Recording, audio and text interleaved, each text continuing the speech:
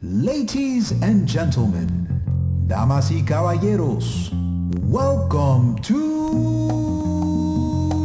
Siempre Pa'lante. Pa'lante. Siempre Pa'lante. Welcome, mi gente, to Siempre Pa'lante, Always Forward, a podcast that is culture-driven, focused on familia, overcoming adversity, and legacy. I'm your host, Gerardo Luis Alvarez. Gracias for listening. In this episode, you will hear stories about Negro Leagues baseball, the bond shared by Black and Latino players, and how countries outside the U.S. embrace them. Key family values learned in Crawfordville, Georgia provided the foundation to our guest today. This helped him lead and persevere through 2020. Get ready to hear storytelling at its finest. I introduce to you President of the Negro Leagues Baseball Museum, Bob Kendrick. First of all, Mr. Kendrick, thank you. Thank you for being on. This is a monumental episode in Siempre Pa'lante, and I'm really excited for all the listeners to hear from you. What is the Negro Leagues Baseball Museum? The Negro Leagues Baseball Museum is the world's only museum dedicated to solely preserving the rich history and heritage of Black baseball and its profound impact on the social advancement of America. And quite frankly, it may be that latter statement that grabs the hearts, the minds, the imaginations of now the thousands of people who come to see us each and every year. I truly believe that the work that we've done over the last now almost 31 years, that people come here expecting to meet some pretty good baseball players. And of course, you're going to leave not being disappointed. By the time you walk out of here, you will have met some of the greatest athletes to ever put on a baseball uniform. But also by the time you walk away from this experience, I think you walk away with a much deeper, richer appreciation for the contributions that they've made, not only to advance our sport, but to advance this country for the better. And it's all a part of this incredible story of these strong-willed athletes who, when it was all said and done, they just wanted to play ball. They had no idea they were making history. They didn't care about making history. They just wanted to play ball. But their love of this game would not only change our game, it changed this country for the better. And that story is beautifully brought to life here at the Negro Leagues Baseball Museum. That's a beautiful, beautiful explanation. And I want to get into a little bit about the Black and Latino connection, because the Black and Latino brothers were together, united, and they were making some things happen that a lot of people are not aware of. But can you share some of those stories? Tremendous brotherhood. I mean, a beautiful bond that baseball brought us together. As I so proudly tell my guests here at the Negro Leagues Baseball Museum, American-born Negro League players were some of the first Americans to play in many Spanish-speaking countries. And when they went to those countries, man, they were celebrated. They were treated like heroes. So they're staying in the finest hotels that those countries had to offer. They're eating in the finest restaurants that those countries had to offer. And then you come back home and you be treated like a second-class citizen. So as a result, a lot of those players would eventually call those Spanish-speaking countries home for one simple reason. In those countries, they weren't Black baseball players. Man, they were just baseball players. That's all they ever wanted to be. In this country, the dark-skinned Spanish-speaking athlete in particular couldn't play in the major leagues either, so they found sanctuary playing in the Negro Leagues. So when Jackie Robinson breaks the color barrier, he doesn't do it for just American-born Blacks. He does it for every player of color who now enjoys this game. But this union, this unique brotherhood, this relationship that was bonded by baseball, or in this case, baseball, it was special, and it is something that we celebrate. One of my favorite exhibits, we have a traveling exhibition called Negro Leagues Baseball. And it celebrates that little known, but again, very profound connection between the Negro Leagues and Spanish-speaking countries. And this exhibit is written bilingually. So it is written in both English and Spanish to help now bridge that gap. There should not be a divide between Black folks and Spanish-speaking people of any descent, because we have a shared history. And it's a very special history. And we're very proud to bring that connection to light. We tout that story as a central part of the story of the Negro Leagues because it is just that, a very important part of this overall story. I couldn't agree more, Mr. Kendrick. And one of the things that through your stories, I've learned a lot and grateful for Black Diamonds and Storied and countless podcast projects you've been on. There's some stories you shared about how the Negro League players were some of the first to bring baseball to Spanish-speaking countries, right? To Latin America, to Japan. Shed some light on that. They were road warriors. Literally, they were traveling the globe, taking their brand of baseball with them to places that people had no idea that they had been. They would go into Canada. As we mentioned, they were oftentimes the first Americans to play in many Spanish-speaking countries. It was a touring team of Negro League players who would take professional baseball to the Japanese in 1927. And that's years before Babe Ruth and his All-Stars go to Japan. They've been commonly credited with having taken professional baseball to the Japanese. But we look back at a team called the Philadelphia Royal Giants, who would go to Japan in 1927, play a 24-game exhibition series. They go 23-0-1 on the tour. The tour was so successful that several years later, Ruth and his All-Stars would get invited over. But even more so, that tour is really, I think, the spark that opened up professional baseball to the Japanese. And now it is a country where professional baseball is absolutely rabid there. You can point back to that tour and a subsequent tour of the Negro Leagues over there to help usher in all of this heightened interest in professional baseball in Japan. It is a global story. The Negro Leagues helped make our great sport the global game that it is today. And quite frankly, the Negro Leagues didn't care what color you were. Man, all they cared was, can you play? And if you can play, you can play. It was just as simple as that. Yeah, that is a really important part of, I think, why this story is so important. It's such a transcending kind of story. And yet there are so many who had no idea of the magnitude of what this incredible story of triumph over adversity meant, both on and off the field. And that's our job, is to help bring that story to the forefront so that people can hopefully be enlightened, be inspired, and be educated about this glorious piece of baseball and Americana. Now, Buck O'Neil talks about going to Cuba for the first time, where he played for Armendaris. And as Buck would describe Cuba as a beautiful country. But as he said, it was Havana when Havana was Havana. Oh, it was jumping. The senoritas were there, beautiful as can be. He's playing baseball. He's young. He's making money playing baseball, and he's in this almost utopia-like environment. It was special to him that time playing in Cuba. When Monty Irvin, the great Monty Irvin, said when he went to Mexico to play for the first time, said he never felt more freer in his entire life, because it was the first time he felt like he could be his natural self. He could go any place that he wanted to go. He could eat any place that he could afford to eat, stay any place that he could afford to stay.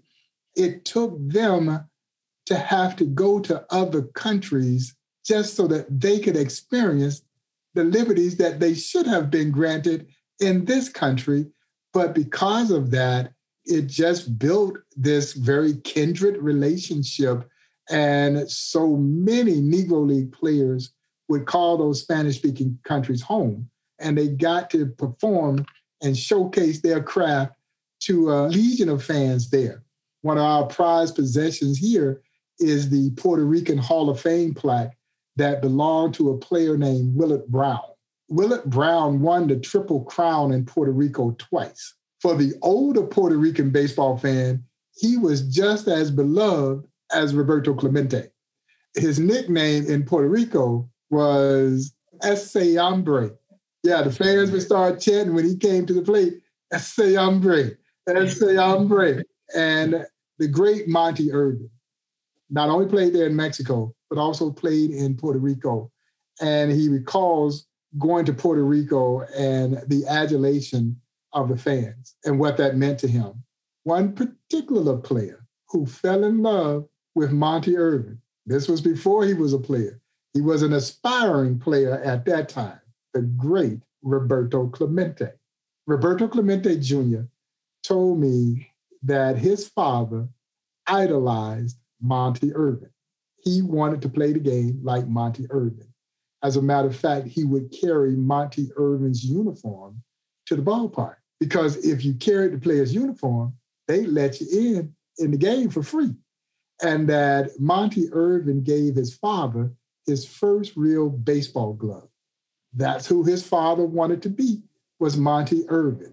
After Roberto Clemente tragically dies in that Goodwill mission in the plane accident that took his life, these stories seem to only happen in baseball. Monte Irvin and Roberto Clemente would both be inducted into the Hall of Fame in the same class. Every hero has a hero. There are so many instances where Negro League players were welcomed into those Spanish-speaking countries.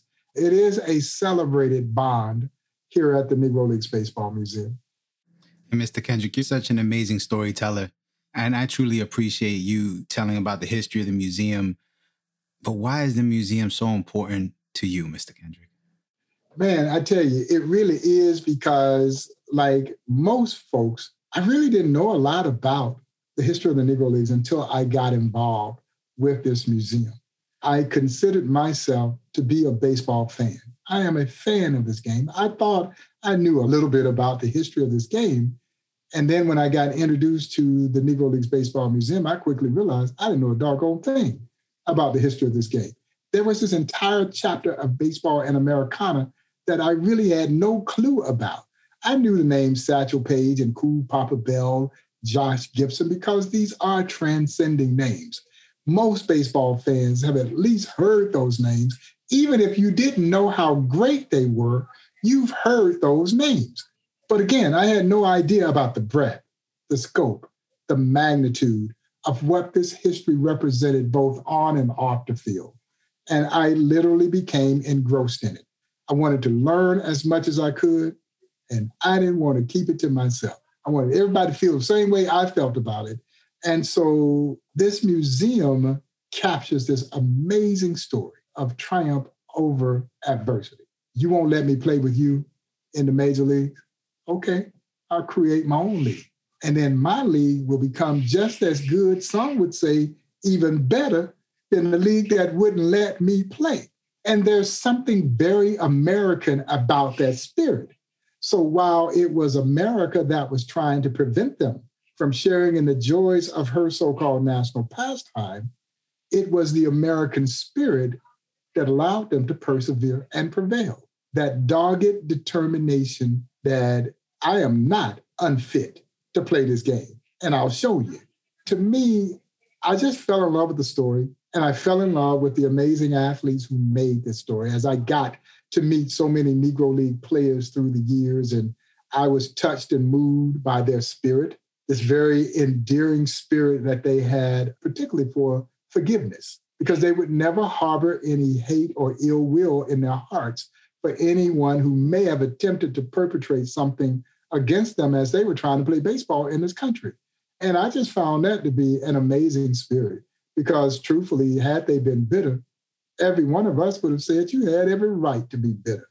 But to a player I've ever met, not one of them have ever harbored any bitterness or expressed anything mean-spirited about anyone as it related to baseball. But then you also have to understand that you couldn't convince them that they weren't playing the best baseball that was being played in this country.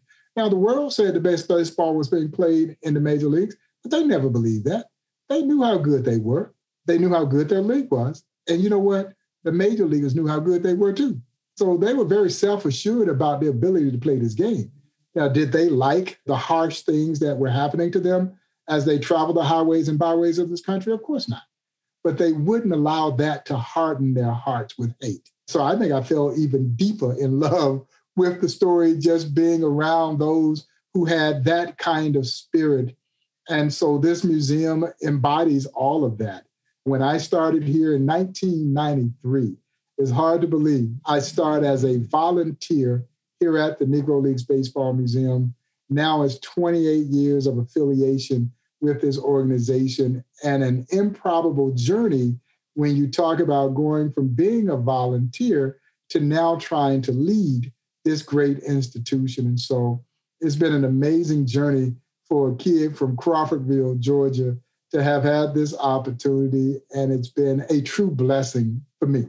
I sometimes pinch myself because I cannot believe the opportunities that have been presented to me through this work and the incredible people that I've met along this journey, none more so than my dear friend, the late, great John Buck O'Neill, the founder of the Negro Leagues Baseball Museum, legendary Negro League player, and perhaps this game's greatest ambassador. So he was my friend, he was my mentor, and my confidant. I was truly blessed to spend so much time with this amazing human being before he passed away now almost 15 years ago. His spirit, though, is still here. And quite frankly, as long as I've got any say in the matter, his spirit will always be here at the Negro Leagues Baseball Museum. And now, a word from our host, Giraldo Luis. Did you know, sabías que? The Negro Leagues Baseball Museum was established in 1990 and is located in Kansas City, Missouri's historic 18th and Vine Jazz District. The museum is 2 blocks away from the Paseo YMCA, where Andrew Rube Foster established the Negro National League in 1920. One of the many highlights of the museum are bronze sculptures of legendary Negro League players. Satchel Paige, Josh Gibson, and Martin Diego are just a few that grace an indoor diamond for all to see. Learn more about the Negro Leagues by checking out the Black Diamonds podcast hosted by Bob Kendrick, Negro Leagues 101, A Global History, and Storied. Ya tu sabe. Now back to the show. To take it back, you said Crawfordville, Georgia. Population a little bit over 500. What were some of the early recollections of inspiration, of role models in your family that led you on a path and really you've become the man that you are today? Well, my father, both of my parents. You know, I was blessed to grow up in this rural environment where we didn't really have much means, but I had everything that I needed. Now, I may not have had everything I wanted, but I had everything that I needed. I had 2 loving parents who provided the foundation that has enabled me to be put on a path for success. They gave me everything that I needed. I'm the youngest of 6 boys, so I'm the baby of 6. They all took care of me. They sheltered me. They made sure that I got the level of education that I needed to be successful in whatever endeavor that I might embark upon, and that I had a belief system that would allow me to go out and pursue those opportunities. And so growing up in that environment, which was as humbling an environment as you could ever experience, 500 people, man, everybody knew you. Everybody had jurisdiction over you. So you couldn't really get in any trouble. And so, you know, if you walked by Mrs. Jones' house and Miss Jones was on the porch and you didn't speak to Miss Jones, by the time you got home, your mother already knew it. Boy, why you didn't speak to Miss Jones? You didn't open up your mouth and say, hello, good evening, how you doing? That was part of the protocol. You were expected to operate in that manner. I'll never forget when I get to college, I leave Georgia to go to college at Park College then. It is now Park University. I started meeting friends and we walked the campus and people would drive by and I would wave. And they were like, well, do you know that person? No, I don't. Then why are you waving? You know what? My dad, God rest his soul, he always has done that since as far as I could remember. And I go, Pop, do you know that person? He goes, no, but there's nothing in the book that says you can't be friendly. You can't be friendly to people. And they were making me feel bad about being friendly. You know, that's what we did. We waved at you. I can't get on the elevator, see you, and not acknowledge your presence. So needless to say, when we're in New York, and particularly when Buck and I used to be in New York, they knew automatically we weren't from New York because we said hello, good morning to a whole lot of people. As you know, there are a lot of people in New York. And so I can't look you dead in your eye and not acknowledge your presence. But that's also part of that makeup of growing up in an environment like that. And you're just groomed to be friendly to people. I would not trade my humble beginnings for anything. My children hear the stories all the time, and I'm sure they think it's being exaggerated, like, okay, now. And it really wasn't bad. I enjoyed it. It was such a carefree existence, and it did give me, I think, a tremendous foundation that I still utilize to this day. For me, I still enjoy being around people, meeting people, and I think that was inherently a part of my makeup. And then being around the late, great Buck O'Neil, who also had that. That, along with being around him, some of that spillover effect definitely cascaded on me. But Crawfordville, Georgia is where it all began. And as the late, great Buck O'Neil would oftentimes joke with me, he says, I'm the only person that he ever met from Georgia that did not claim Atlanta as home. Because you meet somebody in Georgia, they all gonna say, well, I'm from Atlanta. Where about? Augusta. Augusta is not Atlanta. Oh, that is so true. In listening a little bit about your story in different avenues of media, baseball wasn't the first passion. There was a basketball scholarship involved in Park College. So can you tell us a little bit about that? Yeah, I always loved baseball. Baseball fan since I can remember, but my town was just simply too small to field a high school baseball program. So we only had two sports. We had track and field and basketball. Anybody who knows me knows that I do not believe in anything that has you running that didn't have a ball involved with it. So running for the sake of running, So track was absolutely out. And so I played high school basketball, was fortunate enough to get a basketball scholarship to my alma mater, Park College, which is now Park University. So I left Crawfordville, Georgia, late summer of 1980, coming to Parkville, Missouri, to attend Park College. I haven't looked back since. I was initially going to Howard University and had gotten accepted to Howard University, but they wanted me to walk on for basketball. They didn't have any money for me. And I was prepared to do that because, heck, I was going to Howard University from the time that I was 12 years old. That was where I had determined that I wanted to go. And then in the 13th hour, the small liberal arts college in Parkville, Missouri, suburban Kansas City, sent me a letter and said, we got some money for you if you want to come out here and go to school, become a student athlete. And I said, I'm headed to the Midwest. I followed the money. Maybe it was fate. Who knows? Because that decision is really what led me through this improbable journey that I've been on ever since. The listeners are probably going to be curious about this. Favorite basketball team? I've been a lifelong Atlanta Brave, Atlanta Falcon, and of course, Atlanta Hawk fan. And then after you start living in a place, I became a Kansas City Royal fan, and of course, a Kansas City Chiefs fan after living here. And we do so much work with the ball club here in Kansas City, the great Kansas City Royals. So my allegiance is split. But fortunately, it's an American League, National League thing. And of course, we don't have a professional basketball team here in Kansas City. When I first got here, we had the Kansas City Kings, who are now the Sacramento Kings. But I'm still a big Georgia sports fan, huge Georgia Bulldog fan collegiately. The Atlanta Hawks is kind of my NBA team. And so I'm excited about this run that they have right now in the playoffs. Look like they're building something really solid there with a great nucleus of young players. But I chased the basketball from Crawfordville, Georgia to Parkville, Missouri. And who knew that I would make my living in baseball, albeit baseball history. So switching gears a little bit, life, they give you lemons and you got to make lemonade. Last year, undoubtedly, was one of those years. That was not just a small lemon, that was a pretty big lemon. There was a lot going on. It was the 100th year anniversary of the Negro Leagues Baseball Museum. Tell us a little bit about that. It was the most strangest year that I have ever experienced because of the highs and then lows and then highs as we found a way to make a way. We started the year off in such a triumphant fashion, man.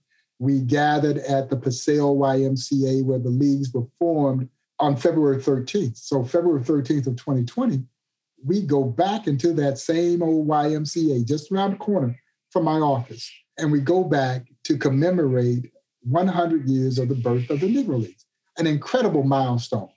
We've got Commissioner Rob Manfred, the Commissioner of Major League Baseball, Xavier James, the Chief Operating Officer of Major League Baseball's Players Association.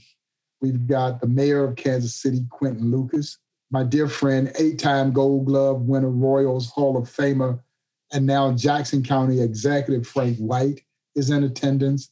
John Sherman, the owner of the Kansas City Royals, Mike Kehoe, the Lieutenant Governor of the state of Missouri, all gathered with me in that historic space to announce our plans for a year-long 100th anniversary celebration. And so at the press gathering, Major League Baseball and the Players Association announced a joint $1 million contribution to the museum. And we rolled out all of our plans for this year-long celebration, which included a national day of recognition for the Negro Leagues. And this was going to be the first time ever that all 30 Major League teams on one day were all going to salute the Negro Leagues. They were going to wear our commemorative patch that we had created for the 100th anniversary.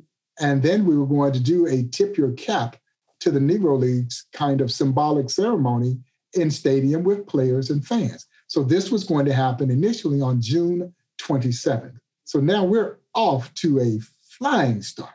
And then less than 30 days later, everything came to a screeching halt, just like that.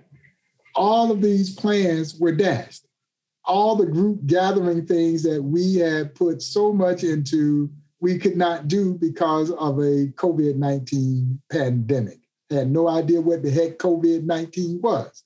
All of a sudden, it was wreaking havoc on everything that we had set up. And this was not only going to be this incredible year-long celebration, it was also going to be the springboard for a substantial fundraising effort for the museum to help create an endowment for this great museum so that it can operate into perpetuity. So there was a lot riding on this celebration. Here we were not being able to execute virtually anything that we had planned. So the field of doom and gloom was swirling all around us, just as it was for people all over the world. We weren't the only one experiencing this kind of drama and having so many of the things that we had hoped to do be derailed. You know you cannot wallow in self-pity. That would be doing an absolute disservice to all who call the Negro Leagues home. After all, they never cried about the social injustice. They went out and did something about it. So you know you're not really allowed to wallow in self-pity. But man, I'd be lying to you if I told you anything other than the fact that I was doing a little wallowing, because it worked so hard to put this game plan together.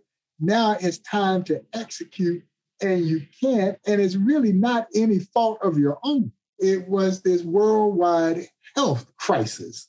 As if that wasn't enough, we move into a realm of social upheaval that was very reminiscent of the 1960s after George Floyd's tragic murder. And the museum found itself right in the middle of it, not in a negative way, because I was probably most proud of the fact that people really started to turn to the Negro Leagues Baseball Museum for thought leadership. And that was with the understanding that this museum is a civil rights museum. It's a social justice museum. It's just seen through the lens of baseball. But again, it is triumph over that adversity. We're right there in the middle of that as well. And at some point, you knew that you had to pick yourself up, dust yourself off, and get back in there and try to figure out a way when there seemingly is no way.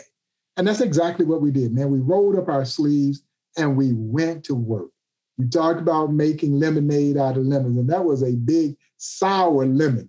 We had to just swallow it and keep on going. And that's exactly what we did. And so we came up with the Tip Your Cap to the Negro Leagues virtual campaign that went viral, went absolute viral. When we launched that campaign, on June 29th. We launched it with 4 U.S. presidents tipping their cap. President Obama, Clinton, Bush, and Carter, notable dignitaries like General Colin Powell, transcending athletes like Michael Jordan and Magic Johnson, Billie Jean King, and a host of other great notables, all joining us in this effort to pay tribute to the Negro Leagues with a simple tip of the cap. In our sport, there is nothing more honorable that a baseball player can do than to acknowledge with a tip of the cap. And this thing just took off. And then all of a sudden, the level of engagement around the museum was starting to soar. And then we get to ultimately do this National Day of Recognition, albeit there were no fans in the stands. We were still able to host a National Day of Recognition where all the teams took the field wearing our patch. They did ceremonial kinds of things in stadium. Their social media teams were engaging others around the museum and this history. And that engagement level was now, I think, is at an all-time high. And then there was the announcement of a series of commemorative coins that were going to be created by the U.S. Mint, thanks to legislation being passed by Congress last year to authorize the Mint to create these commemorative coins in recognition of the 100th anniversary. The coins will be released in January of 2022. Naturally, we're tremendously proud to be able to get this because it's so difficult to get under normal circumstances. There was nothing normal about last year. So not only were you talking about a pandemic, but you're also talking about a very contentious presidential election year, and to be able to get bipartisan legislation across when it was difficult to get the Republicans and the Democrats to agree on anything. And we were able to get that bipartisan legislation passed that will authorize the U.S. Mint to create these coins, along with the prestige. If we're able to sell through all of the coins, we will generate some $6 million in support of the museum. And then, of course, in December, when Major League Baseball makes the epic announcement that it was finally, long last, recognizing the Negro Leagues for exactly what they were, a major league. This was historic. This announcement was long awaited. Some would say long overdue. And it was a perfect way for us to end the year. And we've been riding this wave really ever since. So we went from that period of doom and gloom to completely resurrecting this thing to the point that we are now winning in the midst of the craziness that was coronavirus in March of this year. We turned the Negro Leagues Baseball Museum into a COVID-19 vaccination clinic. We shut down the museum in March of 2020, and we had to shut down for 3 months. And a year later, almost to the day, we turned the museum into a COVID-19 vaccination clinic, and we vaccinated over 2,000 people here at the Negro Leagues Baseball Museum. And for me, there was this feeling of vindication. A year from the time that we had shut down, here we were fighting back. Coronavirus had been the bully. Coronavirus took our lunch money every day. And finally, we found a way to fight back. And as we were vaccinating so many people in this community, and we operate in a predominantly African-American community, it was so important that we provide that level of outreach. We were able to take that lemon and turn it into lemonade. I think if you take anything away, when we look at the spirit of the Negro Leagues, that's really what they were all about. They just refused to be denied. We had to embody that spirit. We had to live what our museum is all about. And it was important for me to demonstrate that through my leadership with our team. If my team saw me wallowing, they're going to wallow too. I wanted them to know that everything was going to be okay. We never had any layoffs. We never had any furloughs. When this whole thing went down and we were shutting the place up, I didn't realize it was going to be 3 months at that time. I went to my board and told them that we were not going to upset the livelihood of our team. We're a small organization, but our team has been so dedicated to the work that we do here.